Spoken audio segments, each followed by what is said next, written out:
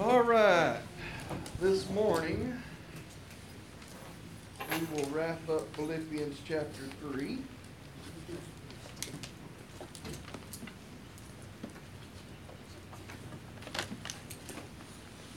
Philippians chapter 3. Hey, Scott, we came through. She may need to turn me back up. I hope she turned me down, Sandy. Turn me back up, babe. Hey. Felicia. I'm up. I got a devil up there. Hush.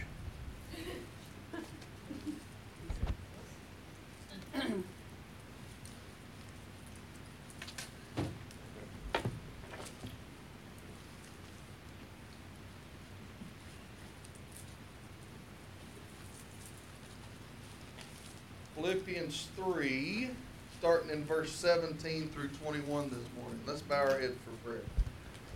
Heavenly Father, we come to you this morning thankful for the Word of God. Lord, we just thank you and praise you for the examples in Scripture that you've given us, that we might set ourselves on a pathway to follow. The main example, Lord, that we should look to is Jesus. We just thank you for each and everything that you've presented here to us, the attitudes that you've shown us and the principles that you've laid out before us. Lord, may we apply those to our heart. May we find joy in living for you and be an example of a Christian. Lord, I just pray for all of our prayer requests. I ask that you would just heal those that need healing, comfort those that need comfort. Just draw near to each and every one. Lord, we all have circumstances. We all have issues that we need you. We need to lean on you. Lord, I just pray that each and every one find that comfort in you. May they focus on you and leave the things of this world behind. These things I ask in Jesus' name. Amen. Again, Philippians chapter 3, starting in verse 17, it says, "Brethren, join in following my example and note those who so walk, as you have us for a pattern.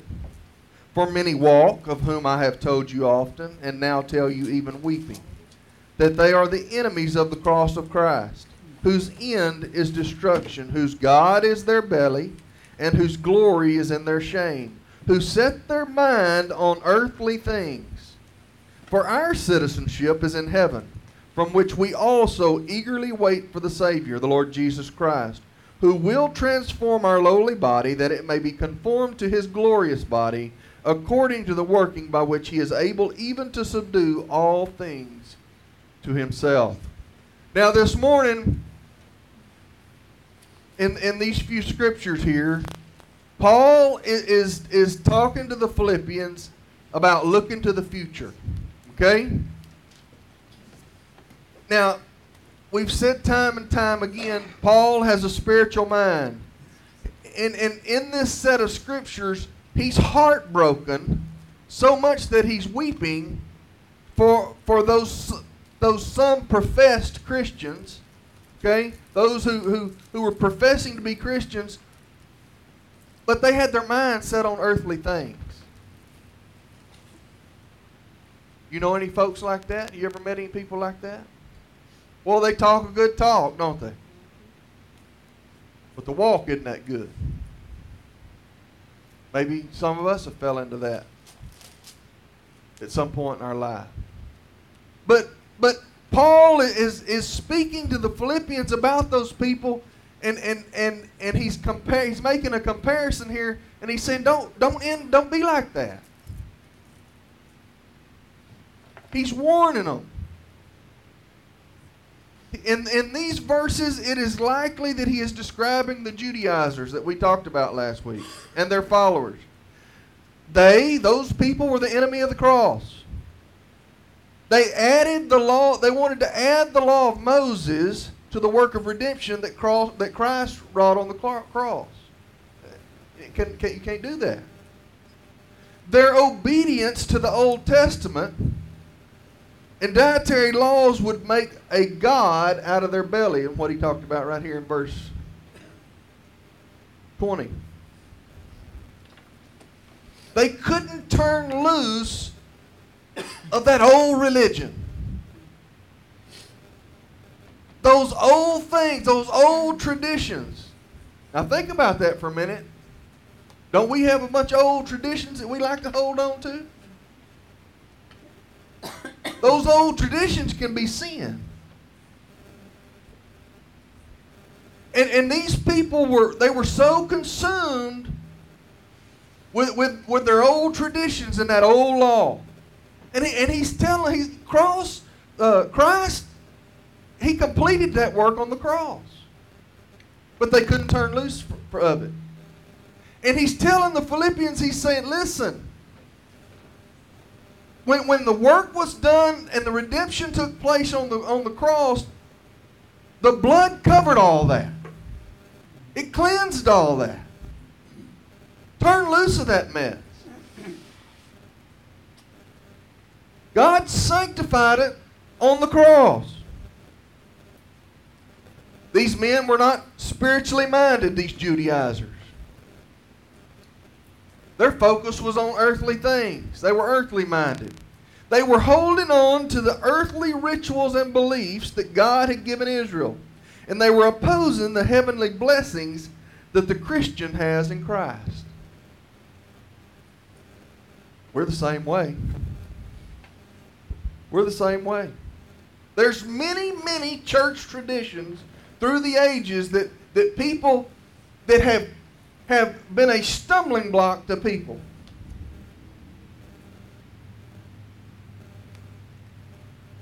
That they can't turn loose of, and it's all about human works.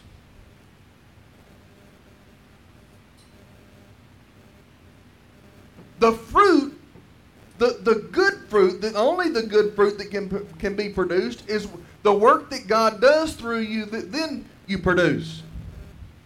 But just getting up and going to church and teaching Sunday school or being an usher or playing the piano or whatever you're hung up on is not worth nothing. But through the ages, and I'm sure we can all give examples, we know people who have they've held so close to those things and put those things, those religious things, before God. And they think that's enough to get them in.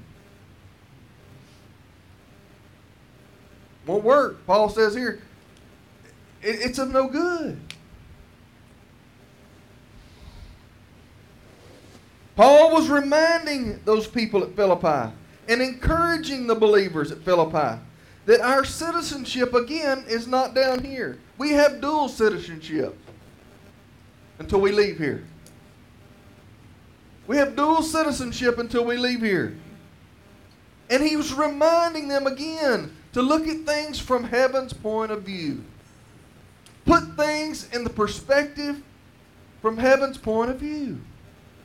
The first point I want to bring out this morning is our names are on heaven's record if we're a child of God. Our names are on heaven's record if we're a child of God. When the lost sinner trusts in Christ, he becomes a citizen of heaven. His or her name is written in the book of life. This is what determines the final entrance into that heavenly country. Luke chapter 10, verse 20. When he says in there, the Greek verb for written, okay, the Greek verb for written is, it is once for all written and stands written. Pretty final, isn't it? The Greek verb for the word written is, it is once for all written and stands written. Now, somebody want to argue with me about you losing your salvation? Can't. Amen. The key, though, is to get saved. Really get saved. Nevertheless, do not rejoice in this, in Luke 10:20. Nevertheless, do not rejoice in this, that the spirits are subject to you, but rather rejoice because your names are written in heaven.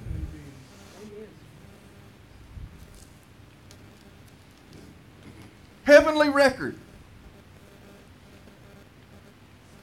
Matthew 10, 32, 33. Therefore, whoever confesses me before men, him I will also confess before my Father who is in heaven. But whoever denies me before men, him will I also deny before my Father who is in heaven. Heavenly record. It is ever more critical that your name is written once and for all and stands forever in heavenly record.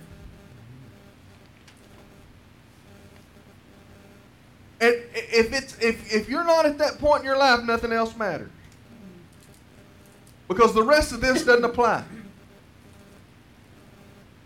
The first step is to get heavenly record. To be put in the Lamb's Book of Life. Because once you're in it, it stands forever. Revelation 20:15 says this, and anyone not found written in the book of life was cast in the lake of fire. Black and white, isn't it? You're either written or you're not written. You're either in the record or you're out of the record. You know, I think about, have you ever showed up somewhere where you thought you were supposed to get in and there was a list of people who were supposed to get in? And you've showed up and you give them your name. This is dumb, I know, but I think about, as a school board member, you know, some of the ball games, especially at the when it comes to playoff time and certain things, you know, they leave a list at the gate, and you show up at the gate and you say, I'm Scott Cotton, I'm a school board member. Oh, we don't have you. This is the dumbest thing, but at that moment, you get this knot in your stomach. I've been missed. I've been forgotten. But I think about that feeling. And that feeling that you have trying to get in a baseball game or whatever it is and can't get in must not be anything up beside when you get to the gates of heaven and your name's not in the book of life. That's the record that's important. I got the $4 to get in the baseball game, but money can't buy my way into heaven. Things that I've done, the good deeds that I think I've done, the things that I think might earn my way won't get me there. The only way to get on that final record is redemption through Jesus Christ. And I'm sorry, and I know have y'all all seen that thing that goes around the computer where there's this long staircase, looks like it's up into the clouds, and these people are lined up into the clouds? There's a long line of folks that think they're getting in that ain't getting in. That when they get there, he's going to say, I know you're not. Because they hadn't been saved. They've gone to church. They went to youth group. They listened to gospel music. They ain't saved. Their name is not recorded, written, final, and sealed in the book of life.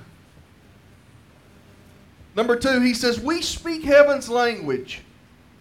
Now, I thought about that for a minute. I thought, what in the world is he talking about? We speak heaven's language. But he makes perfect sense when he said, those who mind earthly things talk about earthly things. Well, I got to thinking about that. And I got to thinking about myself. And, you know, as God has grown me through the years, I can't help but talk about it. I can't help but share it. Now, I'm not telling you, I'm not talking about somebody that walks around quoting Bible verses or trying to be holier than thou. But true fellowship and sharing about what God is doing in our lives. Or when somebody is in a set of circumstances looking for advice, we point them toward Jesus. You know, I found through the years one of the worst things I can do when somebody asks me for advice is tell them what I think I'd do. Amen. Especially as much as I've screwed up. But instead, point them to the Word of God. Because you see, there's nothing that's ever happened or ever will happen that there's not an answer for in the Word of God. Period. He's addressed it all. But instead, point them toward the Word of God and offer to pray with them. But do we really speak heaven's language? Because what does the Bible say about what comes out of our mouth? What comes out of our mouth is a reflection of where? The heart. You know, you've seen them. Somebody walking around quoting Bible verses or on Sunday telling you how godly they are, and then you get to work and what? Huh? They're acting like the biggest God hater you've ever seen. Talking filth and vulgarity. But Sunday they were down at the church praising and worshiping God. Well, I'm going to tell you something, folks. That's a sign. That's a big old billboard. About what's in here. About what really is in here. And that's okay. They can fool us. They can fool her, but they're not going to fool God. They're not going to fool God. But he says, he said, those of us who are sanctified and really set apart, we speak heaven's language. And I'm going to tell you something. This world don't like heaven's language. Does it? And that's okay. But there's always nooks and crannies to get heaven's language in there. You ain't got to force it on people. But the situations will arise when you can testify a little bit. When you can put on notice that you're a child of the King. You don't got to go force it on people. In fact, a lot of times you don't have to say anything at all. We've said this before. Just walk the walk. They know you're different. But do we speak heaven's language? The citizens of heaven understand spiritual things and enjoy discussing them. Look with me real quick at 1 John chapter 4, verse 5 and 6. It says, they are of the world. Therefore they speak as of the world, and the world hears them. We are of God. He who knows God hears us. He who is not of God does not hear us. By this we know the spirit of truth and the spirit of error. What's that saying? Saying the Holy Spirit lives inside of us. We have discernment. We know. We have a sense that tells us who is and who isn't. Each of you could testify real quick about somebody you walk up and you say, I just don't like. I just don't get a good feeling about that person. Amen? Here's why. Because when God promised to give us the Holy Spirit to live inside of us and to walk with us and to be in communion with us all the time. And if we're in fellowship with Him and our ear is in tune to Him, we can hear. And we can recognize when He's speaking to us that, hey, stay away from that gentleman. Beware of that gentleman.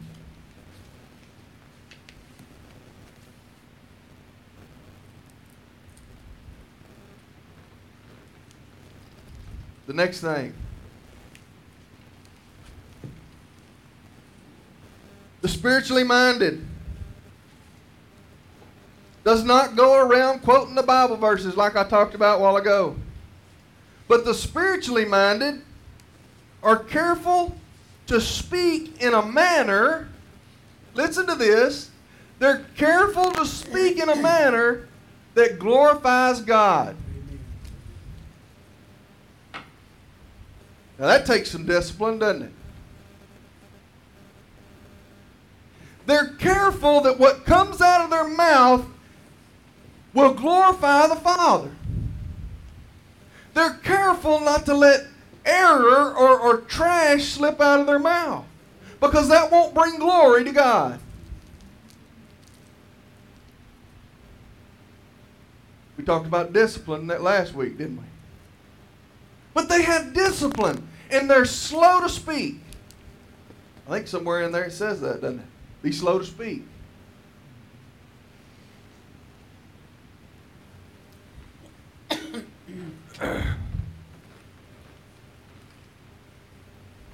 Colossians 4:6 says this: let your speech always be with grace, seasoned with salt, that you may know how you ought to answer to each one. I'm going to read it again, because I'm going to tell you something. It's real easy for us to let our tongue just, what's James say about our tongue? It's real easy for us to get loose at the mouth. Let your speech always be with grace. We could stop right there and have a sermon. How quick are we to bark at somebody or jump on somebody when this or that happens? But it says, let your speech always be with grace, seasoned with salt, that you may know how you ought to answer each one.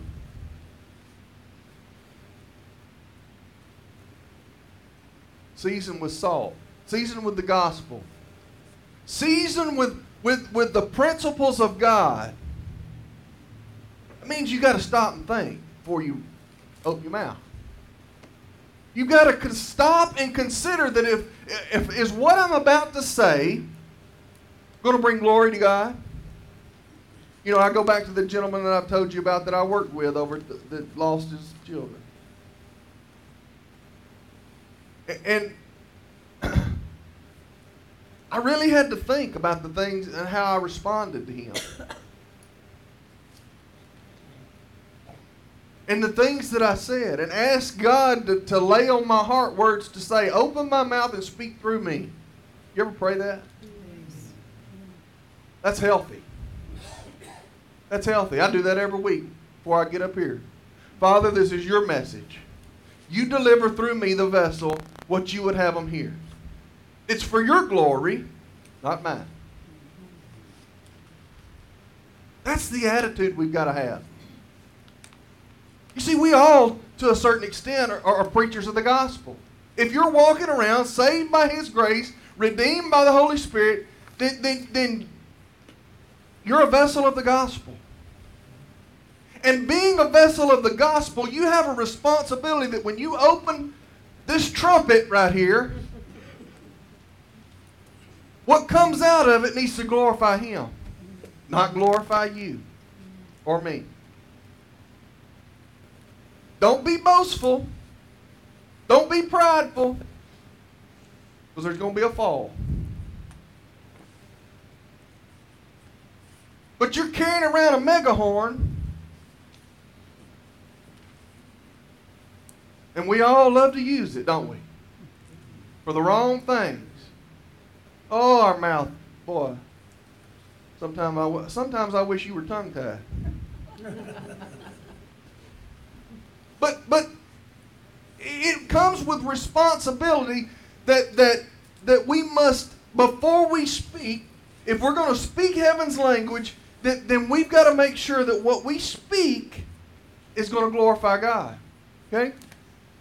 Next point. We obey heaven's laws. Now, again, he's talking to these people at Philippi and warning them about those old laws that the Judaizers are trying to get them to stand strong to. And he says here, we obey heaven's laws. The citizens of Philippi were governed by Roman law. Okay, they were a colony that was governed by Rome, not Greek law, even though they were located hundreds of miles away. So they were a long way from Rome, but yet they were governed. It's just like us in Washington. We can kind of relate, can't we? And he warns them against imitating the wrong citizenship. Okay? Because Rome, they were all about the law of Moses. That old religious system. And he's warning them here. He's saying, hey, remember, you got dual citizenship. And God's laws override those laws of Rome. Amen. God's laws override those laws of Washington. Sorry to say, not really. You have dual citizenship.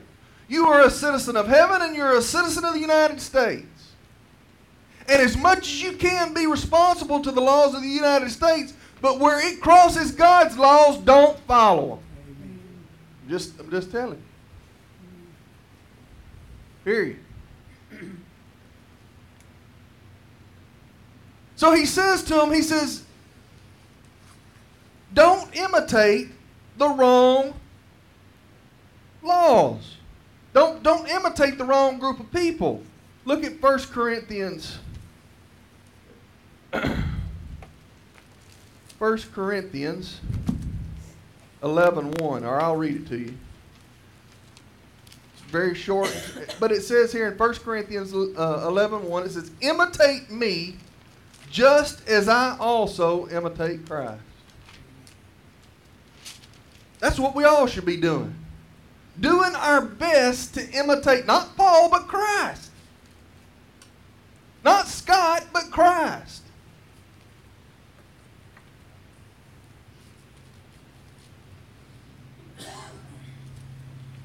Paul knew with everything he had gone through, with everything that had happened to him, no one any more so than him knew what it felt like to be an alien. Let me ask you, do you sometimes feel like as a Christian you're an alien in this old world? Well, I'm going to tell you something. Count it joy. Count it joy. And it's not pleasant sometimes. It's not pleasant a lot of times. Count it joy. Because your reward's on the other side. Paul knew himself to be an alien. He said, beloved, I beg you as sojourners and pilgrims, abstain from fleshly lust, which war against the soul. In 2 Peter 2:11. To keep ourselves separated, we have to push this old flesh down and push away the things of this world that just are like magnets and draw to us, don't they? So for us to keep our minds focused on the citizenship in heaven and the laws that we should be focused on in heaven, we've got to sanctify the flesh. I mean, not sanctify. We got to push the old flesh down. Those old lusts that come against us. When we do that, then we can be drawn and pursue and be drawn closer to those heavenly things. But he's warning them here. He's saying, listen, he's pleading with them. He's trying to show them, he's trying to get them to see. Listen, those things that Rome has got you trying to switch you over to and get you to follow leads you to death. What I'm trying to show you leads you to life. Oh, we're in the same boat. It's so easy for us to gravitate back over in the ditch. Just for a minute we lose focus and get our mind off heavenly things and quit looking at things from heaven's point of view, and what happens? We're right back over stuck again. It takes a diligent work. It takes a diligent effort every day of our life. Because as we grow greater in the Word of God and in our relationship with Him, Satan comes harder. He throws more roadblocks in. And he uses those things that we really like, our old flesh really likes, to suck us back off in the ditch. Paul's life was governed by heaven's laws. And this is what made him different. This, governed by heaven's laws, is what makes you and I different. It's what sets us apart. 2 Corinthians 5:14 says this, "For the love of Christ compels us, because we judge thus, that if one died for all, then all died." No, flesh is a tough thing, isn't it? Next point. Paul is loyal to heaven's cause. Are you loyal to heaven's cause? Everything these Judaizers lived for was condemned by the cross. Jesus had broken down the wall that stood between the Jews and the Gentiles, and boy, they had issue with it. You say, well, I can't imagine. Well, let me ask you this. How many of you got issues with Assembly or Church of Christ or Presbyterian, or what's the difference? Saved is saved. Lost is lost. There's not going to be no denominations in heaven. You either are saved or you're not saved.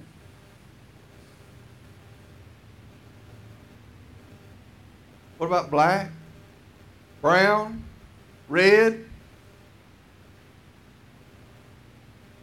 Same principle.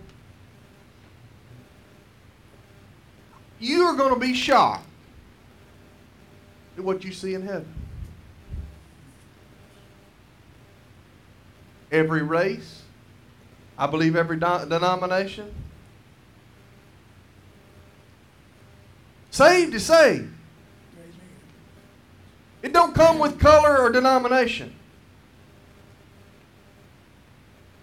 It don't come with raising your hands or kneeling at a cross or at the altar. Saved is saved. Same principle, issue they were having here with these Jews and Gentiles. The Jews were saying, "Oh no, the Gentiles, they're not heirs to this. They can't partake in this." See, the cross, thank God for us, cleansed all that. Opened up the lineage of Jesus to me and you. Made us partakers in a family that we had no heir to. Thank you, Father.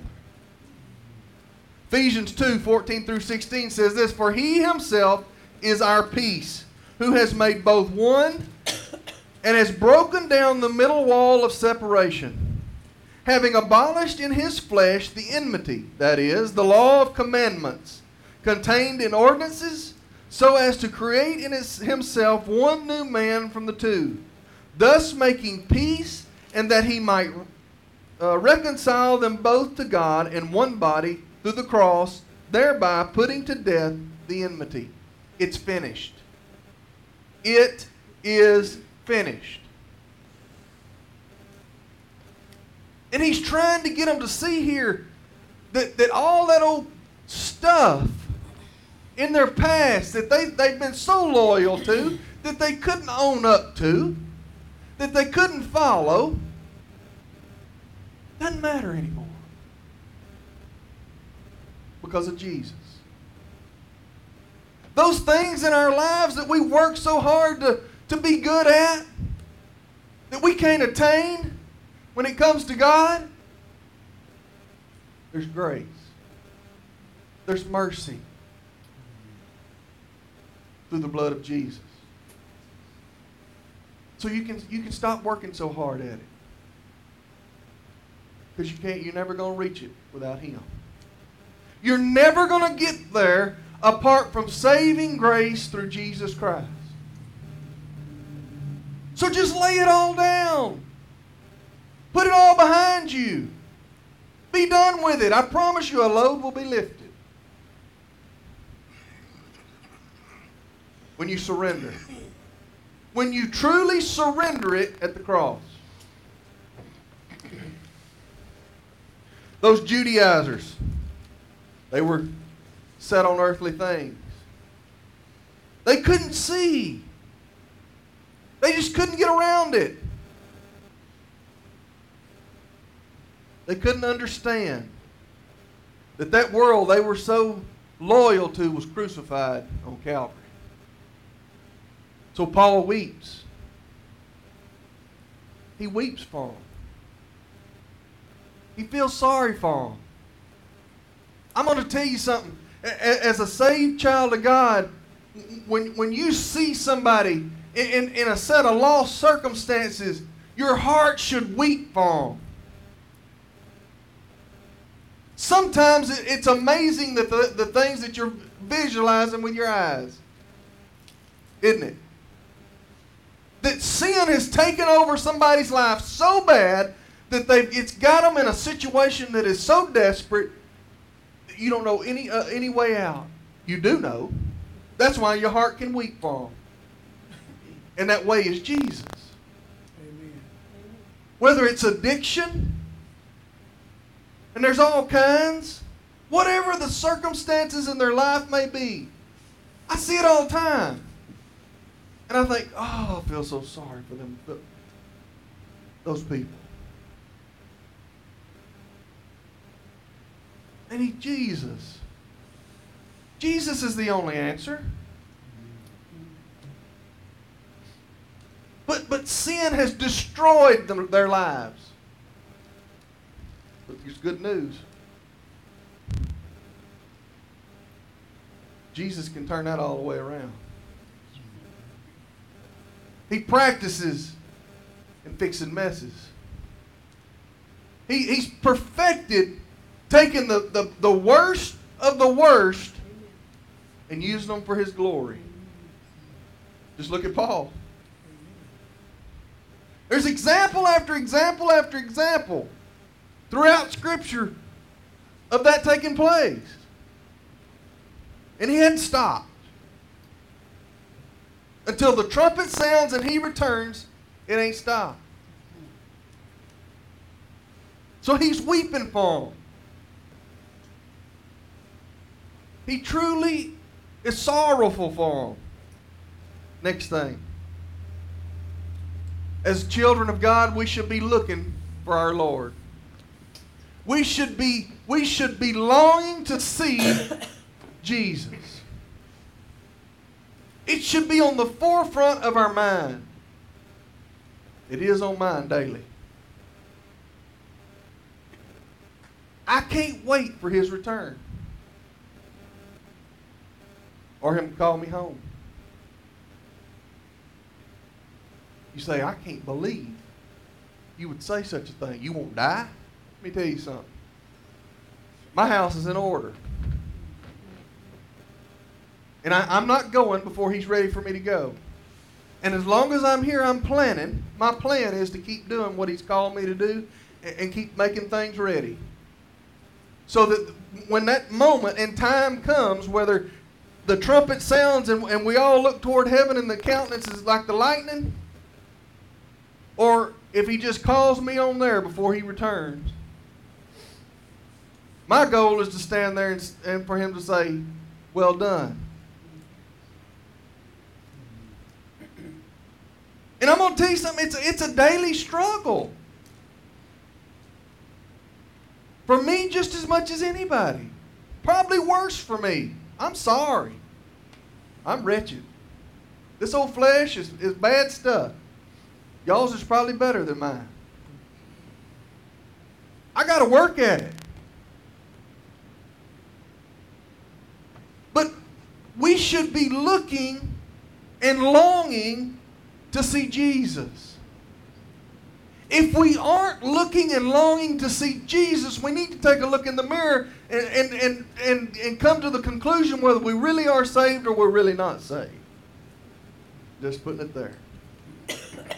There is a problem if you call yourself a Christian and you don't long to see Jesus. That means you're not quite as uncomfortable down here as you should be.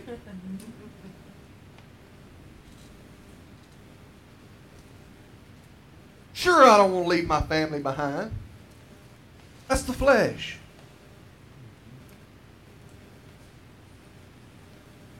But I got to tell you, if I've done my job as a father, and I've done my job as a husband, and been a godly example in front of them, and showed them where the manna's at, where the bread of life is at,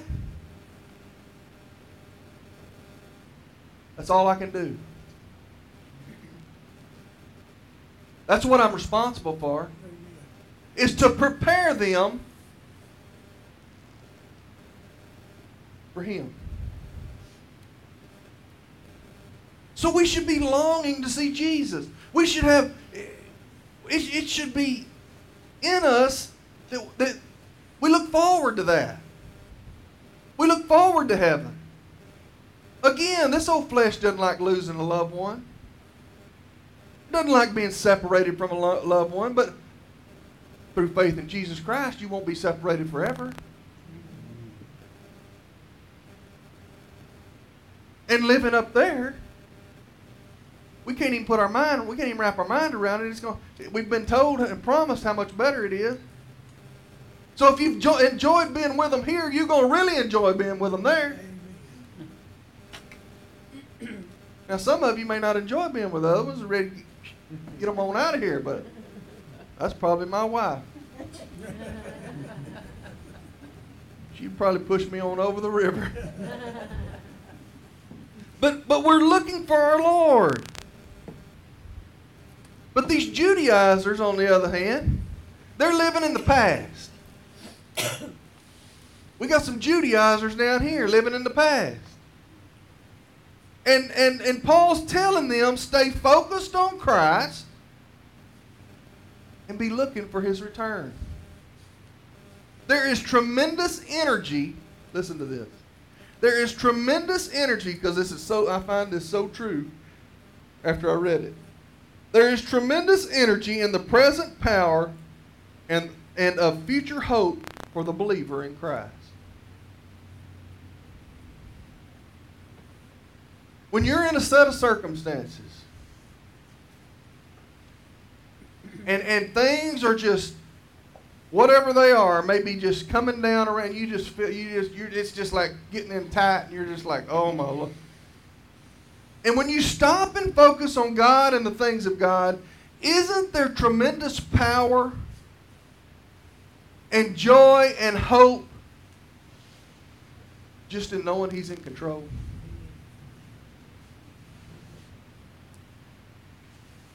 And I would go as far as to say most times that's the one snippet of information and realization that gets you through. It's just knowing that our God is completely sovereign. And that because you're a child of God, He's got you right here and you can't get away. You can't get away. I told somebody yesterday in my driveway, it was David. We were talking about this job change. And I said, it's funny. I said, God don't just do things halfway. I was a little concerned about my sleep. It's been several years since I worked nights. But not only did God open the door and give me the job, He's gave me way plenty rest every day. I'm talking about more than I ever anticipated.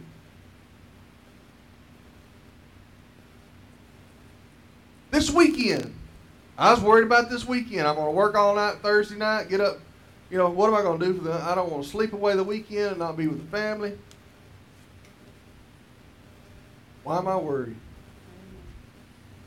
I've had plenty of rest. The days that I needed to sleep during the day, I've slept. The nights I needed to sleep during the night, I've slept. God don't just do things in your life halfway. He makes a way that is complete. And if He sets something forth in motion, that work will be perfect. He won't forget anything. Nothing will get missed.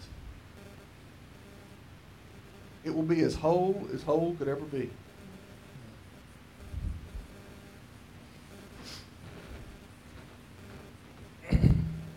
Hebrews 12:2 says this. I'll read it to you real quick.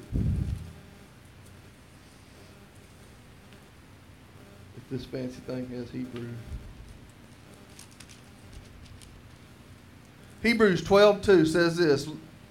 Look unto Jesus, the author and finisher of our faith, who for the joy that was set before Him endured the cross, despising the shame, and has sat down at the right hand of the throne of God.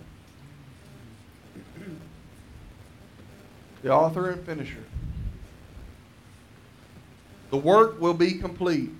The citizen, a couple of more points. The citizen of heaven, living on earth, is never discouraged because he knows that his Lord is one day returning and still sits on the throne.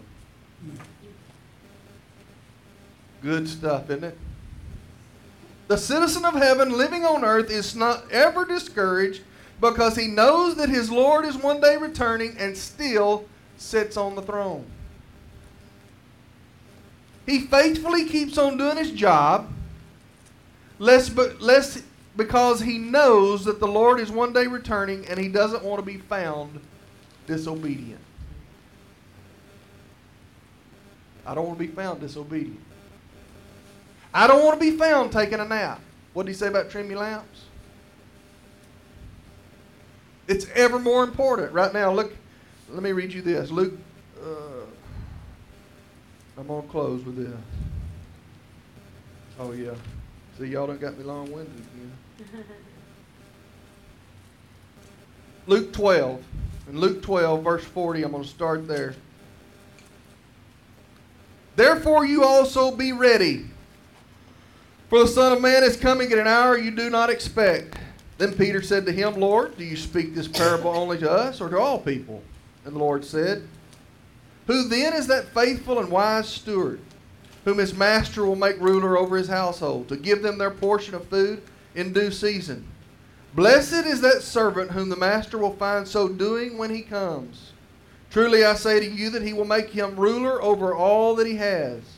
But if that servant says in his heart, My master is delaying his coming, and begins to beat the male and the female servants, and to eat and drink and be drunk, the master of that servant will come on a day when he is not looking for him, and at an hour when he is not aware, and will cut him in two, and appoint him his portion with the unbelievers. And that servant who knew his master's will and did not prepare himself, listen, or do according to his will, shall be beaten with many stripes. But he who did not know, yet committed things deserving of stripes, shall be beaten with few.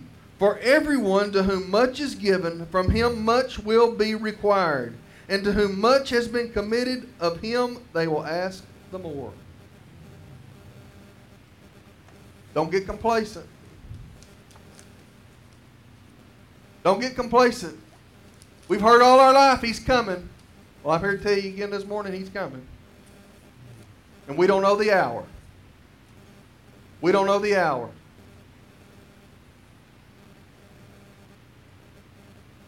But He will, for sure, return and reign forever. Let's bow our heads for prayer. Heavenly Father, we thank You for this time together. We thank You for the blessings that You've given us in each other, in the family of God, and in Your Word, and in Jesus. We just ask that You would continue to walk with us and guide us and speak to our hearts. Reveal Yourself to us. Grow us, nurture us, lead us to that end reward. These things I ask in Jesus' name. Amen.